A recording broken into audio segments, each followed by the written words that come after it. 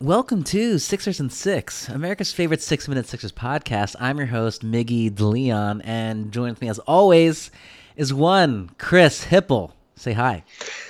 Guess what? I didn't think I could feel pain after game 2, but I'm in pain.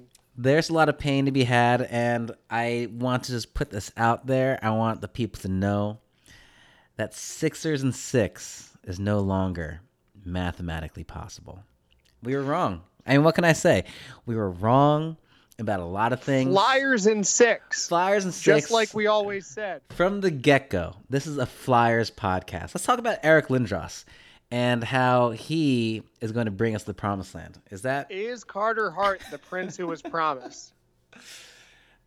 Chris, we are coming at you after a loss to the Boston Celtics, 102-94. And listen, we can spend all day shitting on our team, shitting on the front office, shitting on Elton Brand, whatever you want to say. Yeah, let's do it. That's what I'm here for. I do want to bring up a new segment. It's called Optimistic Migdig. Okay? Because it's fine. We're going to shit on everyone soon enough. But I want to put this out there that I almost feel like it's getting lost that Ben Simmons was not playing. Ben Simmons is a Defensive Player of the Year candidate. He's a guy that runs a lot of our offense, moves the ball, and for all of his shortcomings, he's one of our best players. He's our second best player. And frankly, I think he's worth 8 points, which is the amount that we lost by. And I think that maybe there should be a little bit of optimism there. Can you expand on that? I don't like what you're doing at all. No, I hate this. So here's the problem, right? Here's the problem. The front office of this team and the ownership, they're going to look at this series where we get swept by the Celtics, and they're going to say, hey, it's not that bad. We were missing Ben Simmons. So let's just run it back. We'll fire the coach, whatever, but this roster is fine. That's not true. I hear you.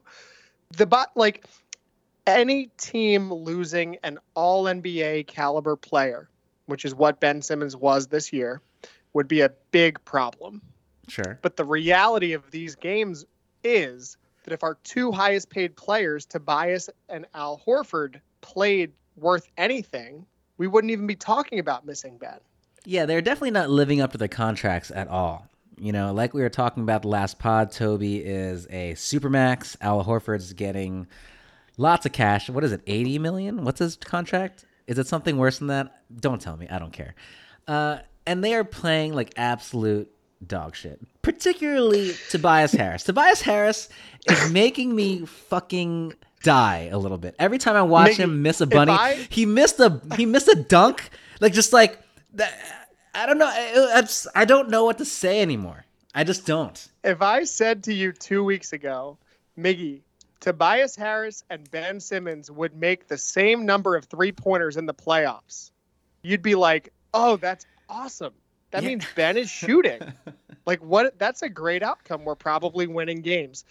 The truth is, Tobias has yet to hit a 3-pointer. He is just making me so sad. I look at him and I get angry. I start seeing red when I just look at him, And I just don't know what to do. Chris, can we talk about the last 3 minutes of this game? Because the last 3 minutes, believe it or not, despite the final score, we were on a path to win. I think that we were more winning. likely to win than to lose. And then in classic Sixers fashion, 2 turnovers, both of which by JoJo, extremely sloppy, bad cross-court pass, bad shot. This is, again, the thing where I can't be sidetracked by the lack of Ben, because this is Sixers basketball to its core. We're winning. Embiid is in there as the closer. He gets doubled. He turns it over. Jaylen Brown, 3-point play. Embiid gets doubled again, turns it over. There's also that clear path foul. There's also the fact that Al Horford plays the entire fucking fourth quarter with Joel Embiid. He's not playing defense. He's not making shots. There was one moment when we were winning when he takes a three a contested three. That early in the shot clock. Yeah, he misses was really it. Bad. He goes down the other end and he fouls Jaylen Brown shooting 3. How is he still in the game? And that's when I switched to drinking liquor. Chris, we're at the Shake Milton minute. And I think we need to take this minute to say R.I.P. and peace to Brett, right?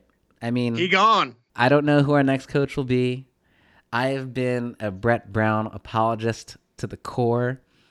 I might just be really emotional right now, but Brett Brown is not going to be our coach next year. It's bittersweet, but right now much more sweet than it is bitter. He led us through the process. He led us through a lot of things. It's time for him to go. Rest in peace, Brett. Love you, Brett. Good try, man. Let's end on something kind of fun. You know, who are we drafting, Chris? Have you done any research on this at all? Who are we drafting? We got the 21st pick. Are we packaging it to the Wizards with There's Al no Horford way we make for John Wall? There's no way we draft anyone. Are we packaging it to the Cavs to get Kevin Love on our squad? You know, like Al Horford plus a pick for Kevin Love? No. Here's a question. Who's a guy who you wouldn't swap for Horford?